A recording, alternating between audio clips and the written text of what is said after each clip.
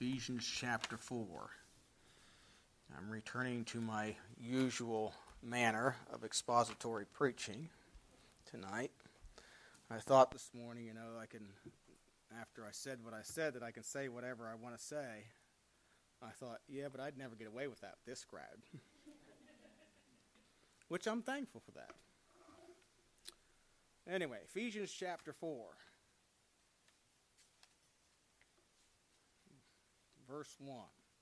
I, therefore, the prisoner of the Lord, beseech you that you walk worthy of the vocation wherewith ye are called, with all lowliness and meekness, with long-suffering, forbearing one another in love, endeavoring to keep the unity of the Spirit in the bond of peace.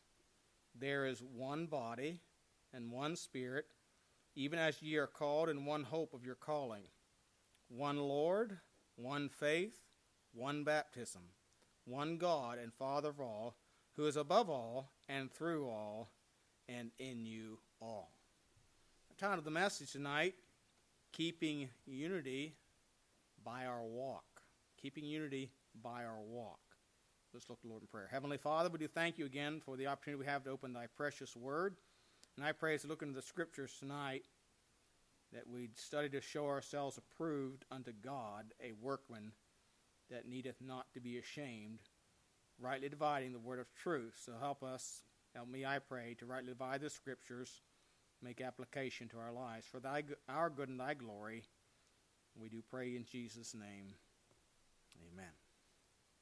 So think about unity. 4 or 5 years ago, we were out in visitation one evening, and I met this older gentleman, nice gentleman. He had been a missionary for a part of his life, and I think he moved back here to Roseville, retired, and so on. And as I talked, he said, why don't you come join our prayer group? And I said, oh, it's all right. We pray at our church.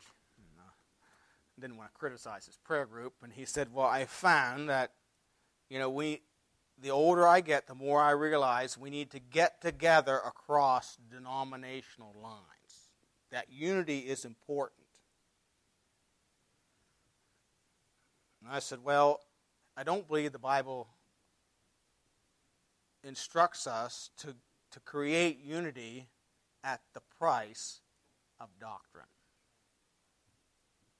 He said, yeah, but I believe, and the older I get, the more I'm convinced about it, that we need to get together in the body of Christ. Of course, he's referring to the universal church, which is a made-up thinking of man. But anyway, but what the liberals do, and they call it, they create unity in diversity. They want everybody to all get together. And of course, they're all heading back to Mama, the Church of Rome. All these Protestants, but they all get together because they think there's strength in all getting together. And I've reminded a lot of people who have talked to me about that, and I said, well, it was Abraham, the separated one, who had power. Not Lot, who joined Sodom and Gomorrah. And that religious crowd. That's the picture of the ecumenical church right there. No, it was Abraham who was armed his own trained servants, 318 in his house, and defeated those kings. He's the one that had power with God, the separated one. And so, we don't create unity, we just keep it. There's a big difference. And I hope by the end of this message you'll understand that. But I want to notice, first of all, as we think about keeping unity by our walk, first of all, we are called to walk in unity. Notice verse 1 says, I, therefore, the prisoner of the Lord, beseech you that you walk worthy of the vocation wherewith you are called. Now, the word walk is used 7 times in this book of 6 chapters. First time is chapter 2 and verse 10. It says, for we are his workmanship, created in Christ Jesus unto good works, which God hath before ordained that we should walk in them. And here in chapter 4, verse 1, and then in chapter 4, verse 17, it's used 2 times. This I say, therefore, and testify in the Lord, that you henceforth walk not as other Gentiles walk in the vanity of their mind. And then again in chapter 5 and verse 2, he says, and walk in love as Christ also hath loved us, and hath given himself for us an offering and a sacrifice to God for a sweet-smelling savor. And then in verse 8, ye were sometimes darkness, but now are ye light in the Lord. Walk as children of the light. And then again in chapter 15, or verse 15 of chapter 5, see then that you walk circumspectly, not as fools, but as wise, to redeem the time, because the days are evil. So it's used 7 times. Of course, 7 is a number of completion or perfection, and I'm not going to spend time on that. But the word walk means to regulate one's life or to conduct oneself. So it's an idea of we are regulating or conducting our way, and he says we're to walk worthy of the vocation wherewith you're called. So we're to conduct ourselves worthy. That word worthy means suitably or in a manner worthy of.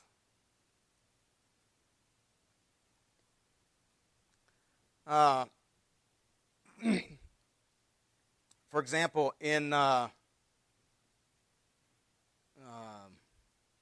chapter 5, verse 3, it says, but fornication, all uncleanness, or covetousness, let it not be once named among you as becometh. And that word becometh has the idea of suitable. In other words, those things are not suitable or they do not fit the Christian life. And so he's saying that we need to walk or conduct ourselves in a manner that's suitable or that fits the manner of the kingdom of God as children of the King of Kings and Lord of Lords. And Paul wrote to the church at Colossians, and you could see this in every church that Paul wrote to. He said something this manner, that you might walk worthy of the Lord unto all pleasing, being fruitful in every good work and increasing in the knowledge of God. He wrote to Thessalonica in 1 Thessalonians chapter 2 and verse 12, that you would walk worthy of God who hath called you into his kingdom and glory. Your God is a God of holiness. God is a God of righteousness, and he desires that we walk worthy of him in a way that's suitable or that is fitting as a child of God.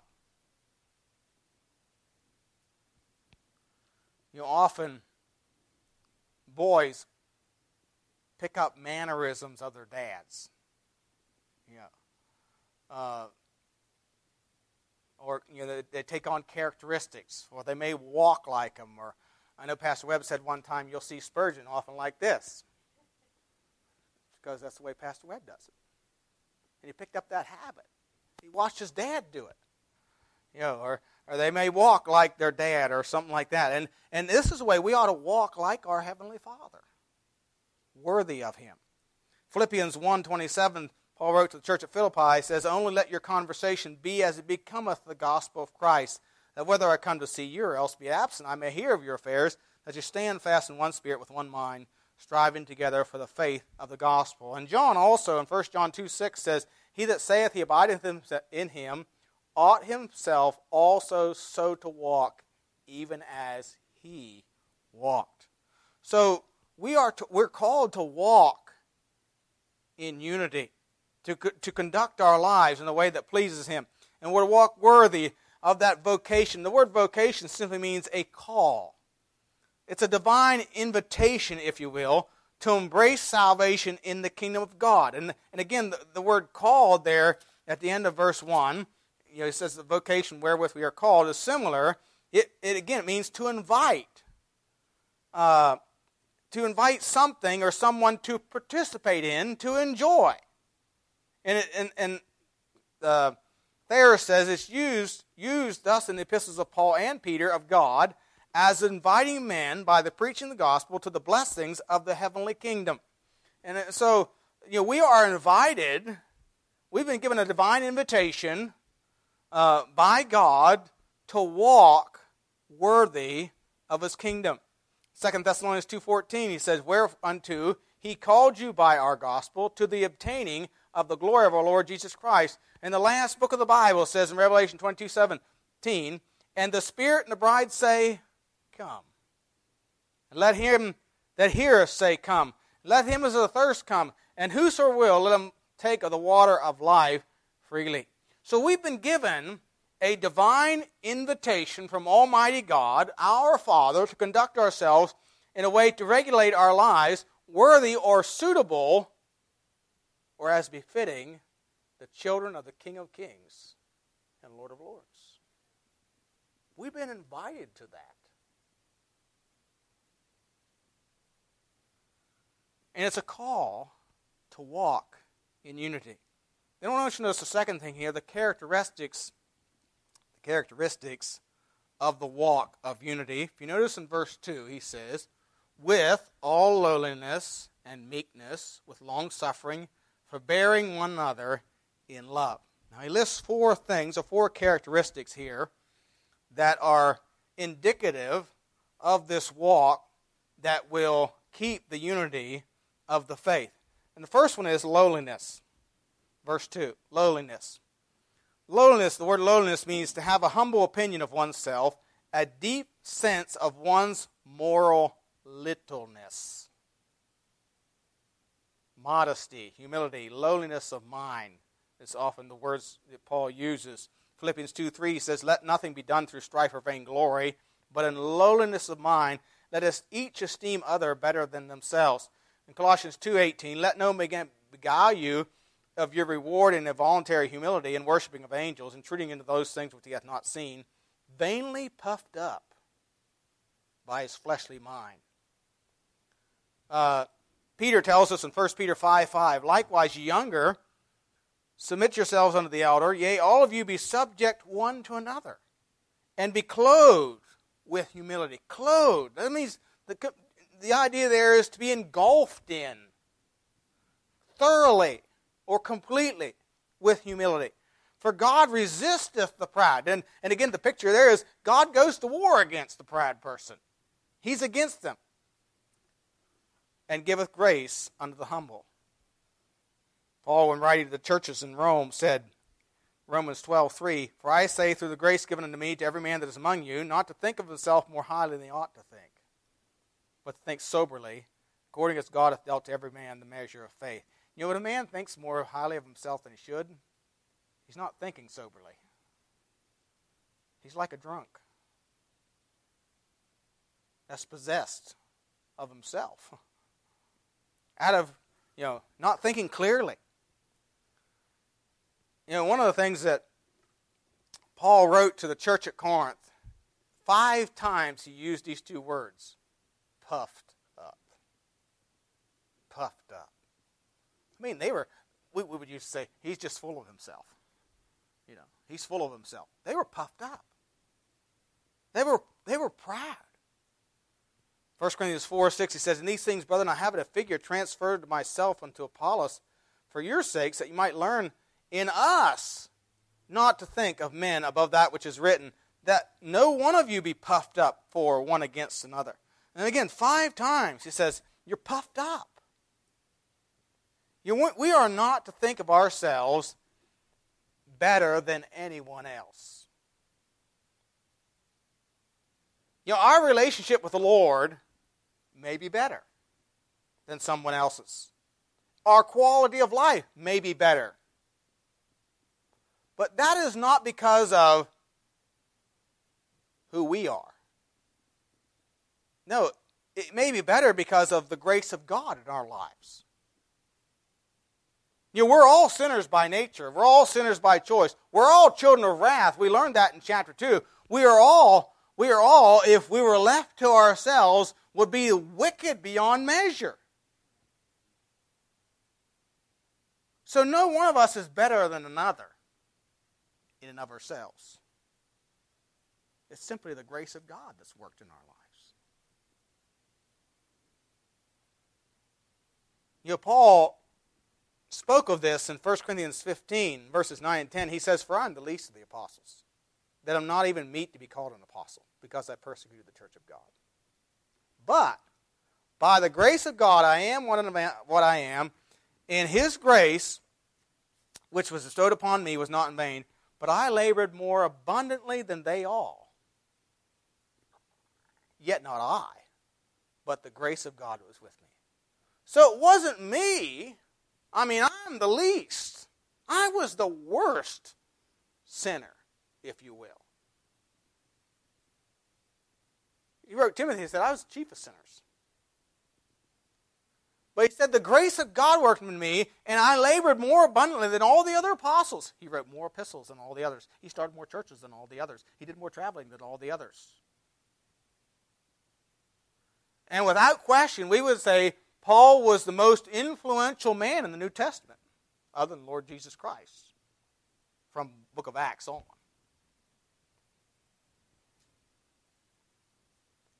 But it wasn't because of who he was, because of what the grace of God did in his life. So we need to have this lowliness of mind. We're not any better than anyone else, but what the grace of God has done in our life. Secondly, not only lowliness with all lowliness, but with meekness. And the word meekness is a word that you will rarely hear in our society.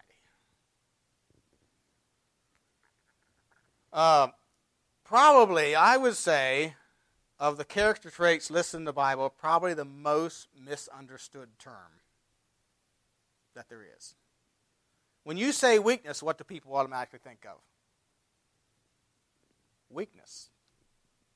You're weak. Oh, you're just a meek, mealy mouth, you know. Yeah, like a little dog with his tail between his legs. Afraid of your own shadow. That's not what meekness means. In fact, it has nothing whatsoever to do with that. Baker's Evangelical Dictionary of Biblical Theology says this, quote, late 20th century Western culture does not hold meekness to be a virtue, in contrast to the ancient Near East and Greco-Roman world, which placed a high premium on it. This dramatic shift in values is problematic for contemporary biblical translation. Most modern versions replace the noun meekness by gentleness or humility. And that's not correct. There's difference. Largely as a result of pejorative, that means belittling, overtones of weakness and effeminacy now associated with meekness. These connotations were not always predominant in the word, for ancient Near Eastern kings were not reluctant to describe themselves as meek, in the same context in which they described themselves as mighty kings. What has prompted the discrepancy between the biblical and contemporary attitudes toward this virtue? There are two essential components of this quality to come into play in the Bible.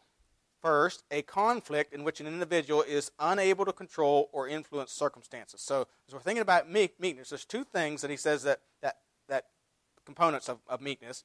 So, there's first a conflict which you are unable to control. And then secondly, and he says, typical human responses in such circumstances include frustration, bitterness, or anger. But, and here's the second component, the one who is guided by God's Spirit accepts God's ability to direct events. So you have a circumstance which you're unable to control, and then a meek person, accepts God's ability to direct those difficult circumstances. That's what he says meekness really is. A willingness to accept the difficult circumstances God places in your life.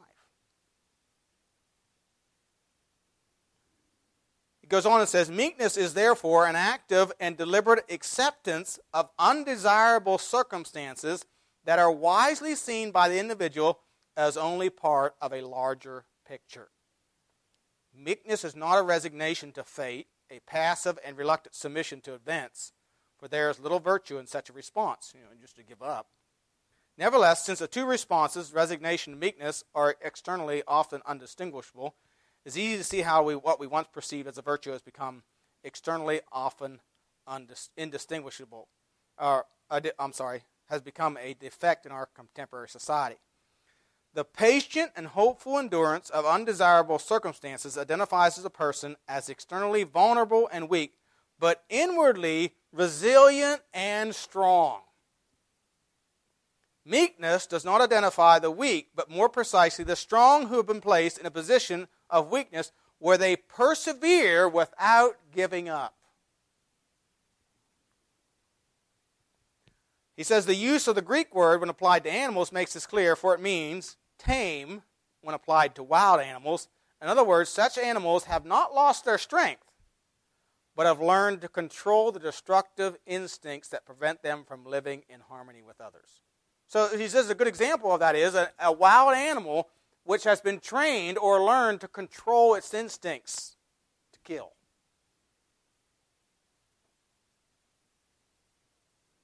To be destructive. Not that it still couldn't.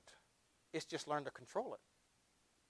And so when we think about meekness, the idea here is when we run into difficulties, when Moses was faced with the difficulties of leading the children of Israel out of Egypt, he accepted it as his lot in life, and that God had the ability to direct all the events to bring it to pass. In fact, the Bible says that Moses was meek above all men that were on the face of the earth. And by no means was Moses a weak man. Acts chapter 7 describes him as mighty in word and deeds.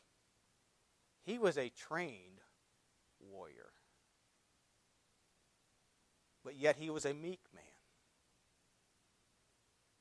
Being placed in circumstances that were out of his control, he accepted God's ability to direct the events.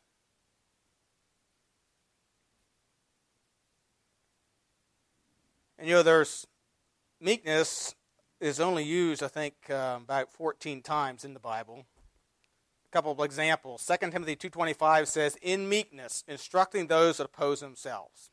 Now, if you spend any time trying to help somebody with their problems, you can get really frustrated. I know I've said something like this at least once in my life. I'd just like to take a sledgehammer and hit them over the head.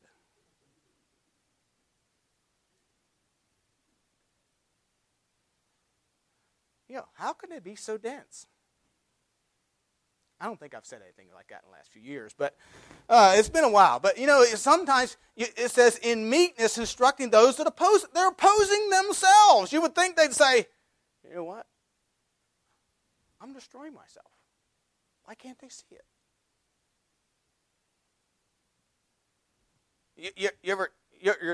You maybe working with somebody or thinking of somebody, and you say these words, I don't know why they can't see it. It's as plain as the nose on their face. And you can get frustrated.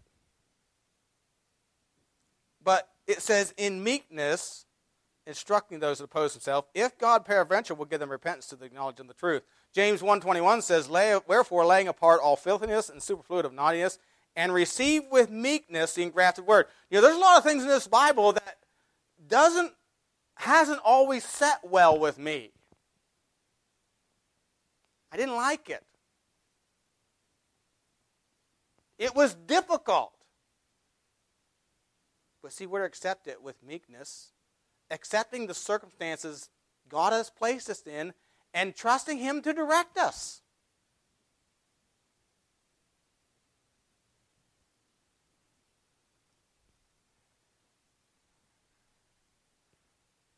Telling somebody that they're wicked, depraved, vile sinner doesn't always set well.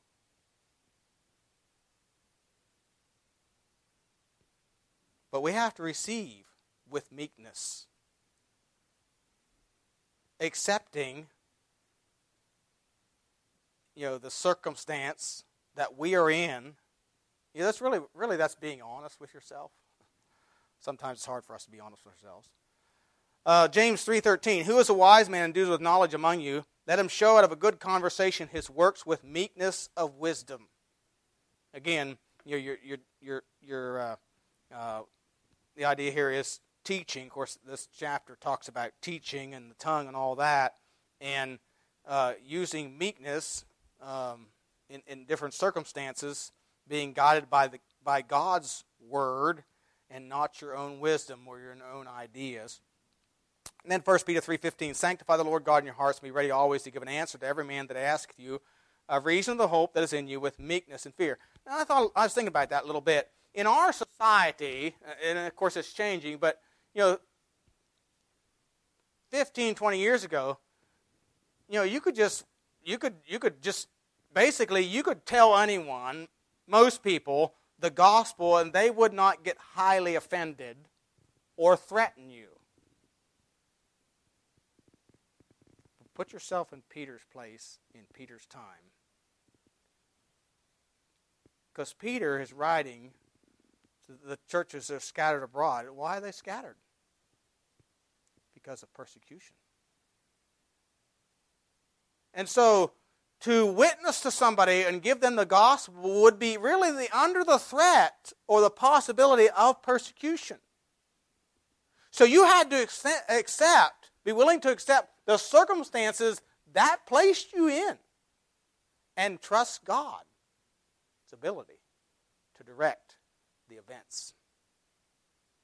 Because it may mean you may be risking your life or your health by doing so.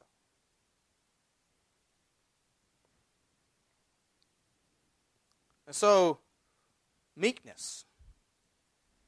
If somebody is given this definition, or I'm not sure if one I put together, but it's really the idea of being weak to defend yourself, but being strong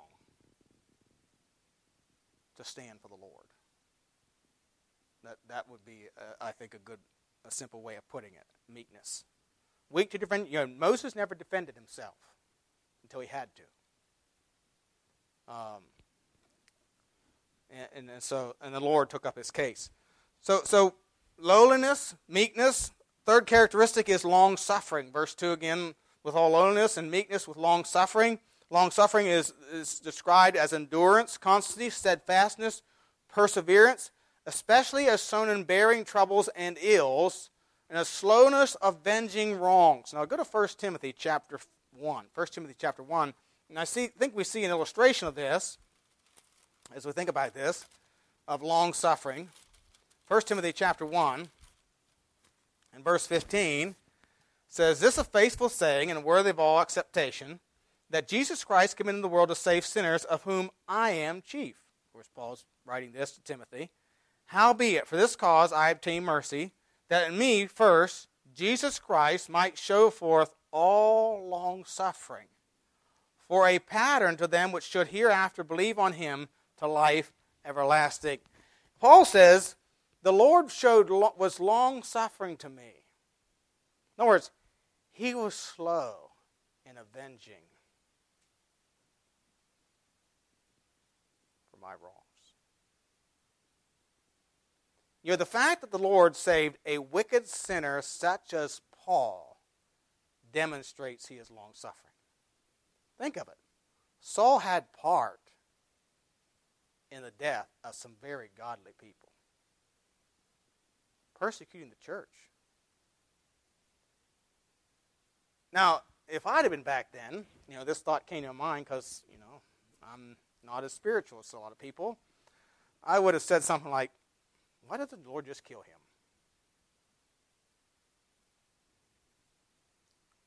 After all, he's so wicked, there's no hope for him. Of course, unless he's one of the elect. No, just kidding. He couldn't have been one of the elect, as wicked as... No, but, it has nothing to do with it. But, God was showing his long-suffering to Paul. 1 Peter 3:20 is another example in which sometime we're disobedient when once the long-suffering of God waited.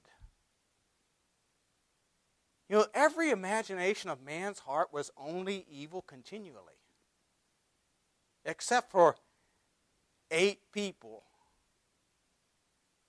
out of millions, or maybe even billions. We don't know how many were on the earth.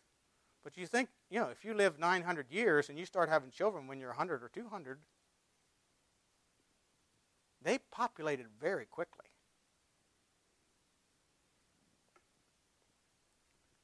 But God was long-suffering, and he waited in the days of Noah while the ark was repairing, wherein a few, that is 8 souls, were saved by water. So, and we need to be long-suffering, slow to avenging, enduring, persevering, bearing troubles and ills. And then the fourth characteristic is that of forbearance. It says, with all lowliness and meekness, with long-suffering, forbearing one another in love. The word forbearance means to hold up, hence, in the middle, to hold oneself erect firm against any person or thing, to sustain, to bear with, or to endure.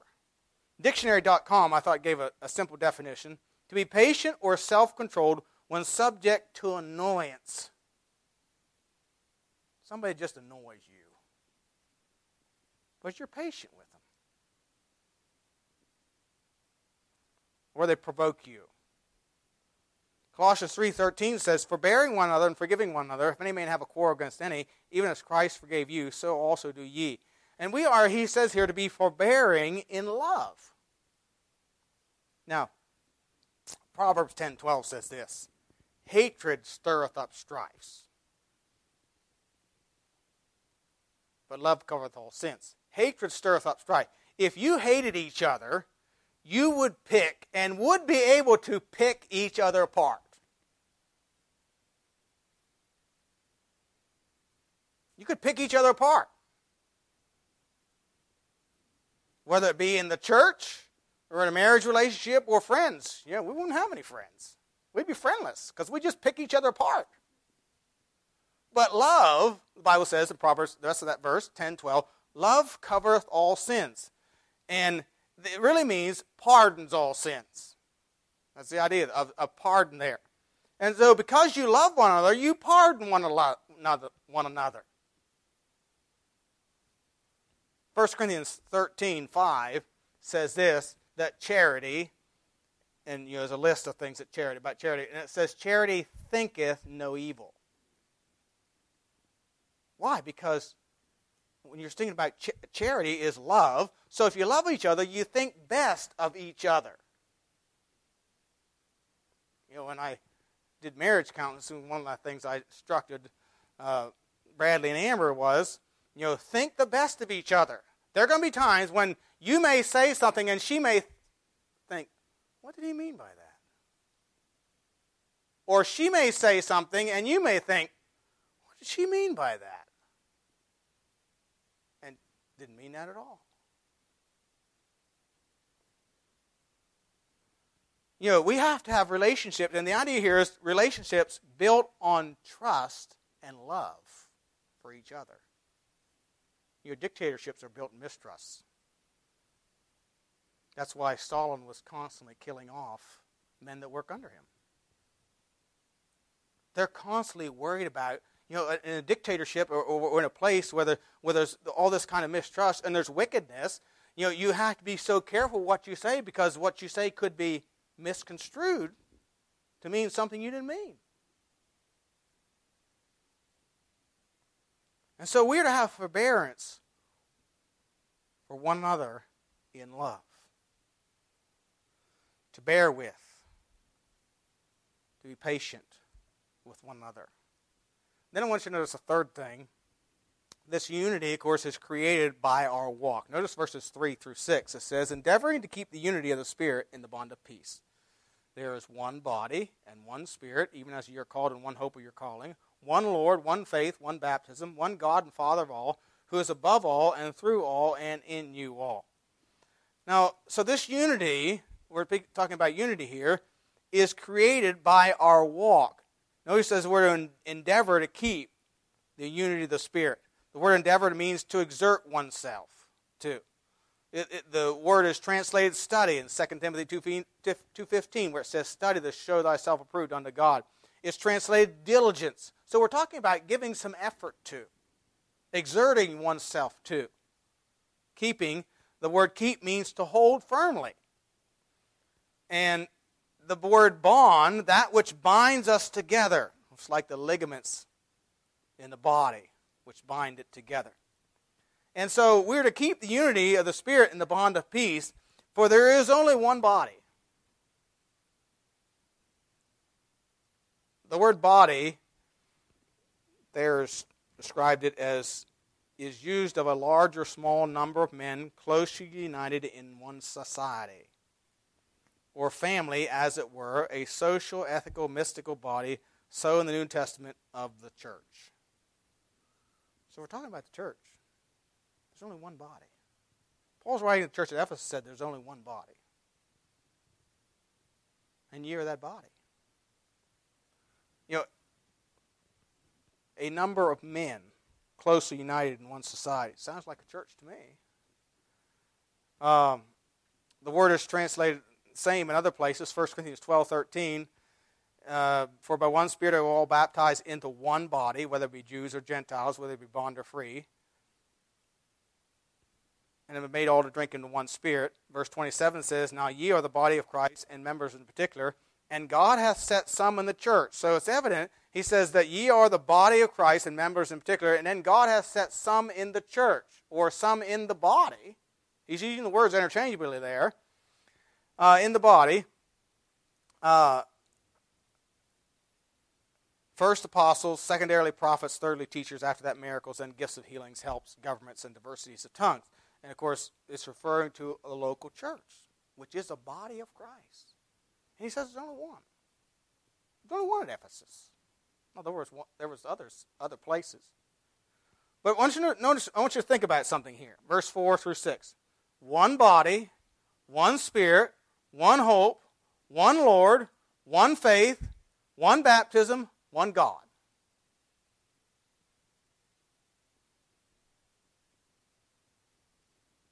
Only one. Ephesians chapter 5, verses 22 says, wives, submit yourselves unto your own husbands as unto the Lord. For the husband is the head of the wife, even as Christ is the head of the church. He is the Savior of the body. Therefore, as the church is subject unto Christ, so let the wives be to their own husbands in everything. It says that the husband is the head of the wife. The wife, not the wives. No such thing as a universal wife. That makes me chuckle. You know, we're members of one body, one church. We're not member of all churches. Some people have this idea, oh yeah, I'm just a member of the body of Christ out there somewhere. You know, all the churches. What are we, polygamous Christians?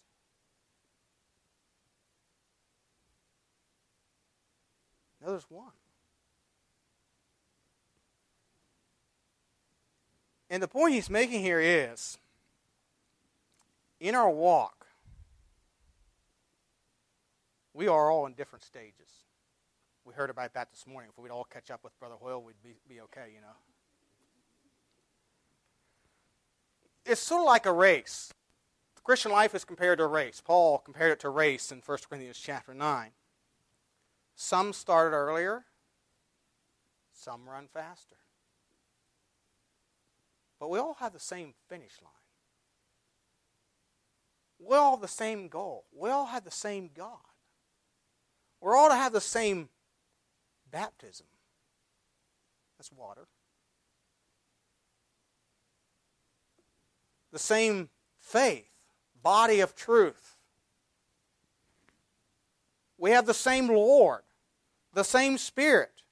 In fact, when Paul worked to the church at Corinth, in 1 Corinthians chapter 3, and then also in chapter 12, but 1 Corinthians chapter 3, this is the thing he's trying to get across to them also, when he said, and I, brethren, could not speak unto you as unto spiritual, 1 Corinthians 3:1, but as unto carnal, even as babes in Christ.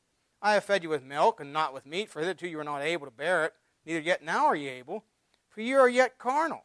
For there is among you envying and strife and divisions. Are ye not carnal, and walk as men? For while one saith, I am of Paul, and another of Apollos, another I am of Apollos, are ye not carnal? Who then is Paul? And who is Apollos? But ministers by whom ye believed, even the Lord, as the Lord gave to every man. I have planted, Apollos watered, but God gave the increase. So then neither is he that planteth anything, neither he that watereth, but God that giveth the increase. Now he that planteth and he that watereth are one, and every man shall receive his own reward according to his own labor.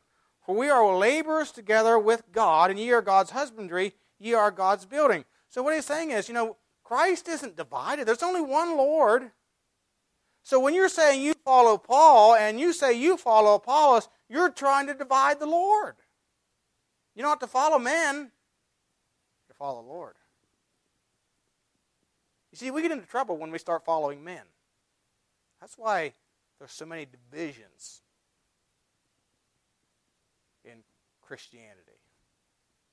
Because people have followed men. You know, that's how we got the Roman Catholic Church. That's how we got the Presbyterian Church. And Calvinism, all these things. They're doctrines of men. They're not doctrines of the Word of God. And then again in chapter 12, verses 4 through 6, he talks about the Spirit. Of course, they prided themselves in being real spiritual and having the gifts of the Spirit. And yet they had these divisions among them. And so Paul says in verse 4, now there are diversities of gifts. In other words, there's different gifts. We don't all have the same gifts, but the same Spirit. And there are differences of administrations, but the same Lord. And there are diversities of operations, but it is the same God. So how can you be divided if you have the same Spirit, the same Lord, and the same God? It should not lead you to the same place? You see, when we follow the same Lord, the same God, the same Spirit, we're going to be all in agreement. The unity will be automatic. We don't have to create it. It will be created by our walk.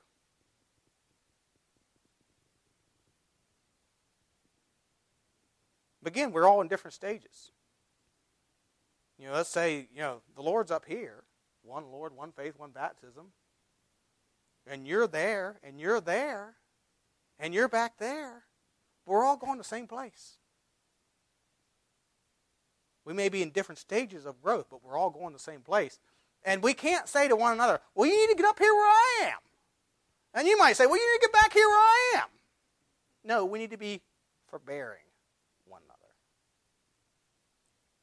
Being lowly in mind. Being long-suffering, patient, and instructing with meekness. Accepting. And sometimes people have well, I wish I could be like, I used to, when I was young and foolish, I used to think, no, I'm just old and foolish. But when I was young and foolish, I used to think, well, I wish I could preach like that guy. I wish I could preach like Gary Webb. And a couple of preachers told me one time, they said, you're going to do what you're doing. And I was like, yeah, right.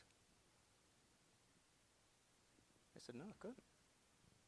God didn't call me to it. And I thought, you know what, they're right. God doesn't want me to be Gary Webb.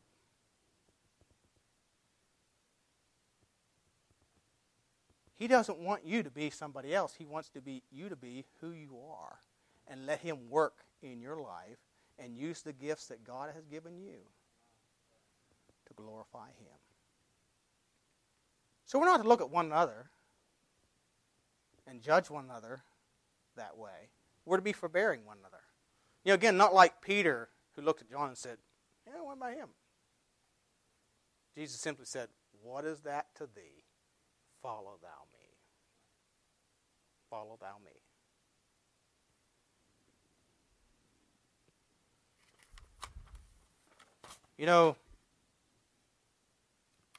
When we have an authority, a common authority, it makes life so much easier. It makes it possible we can work out, work through, and work with our differences, our personalities. And God gives us the instruction how we can not just get along, but actually love one another in the process. It's thinking about this. What other place is there like the church of the living God?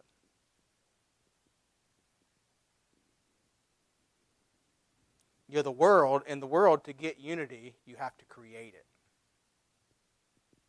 You have to create it. But here, it's created as God works in our lives and as we pursue Him in our walk with Him. Might we pursue the things that please the Lord, to walk worthy of our vocation in lowliness, meekness, long-suffering, and forbearance.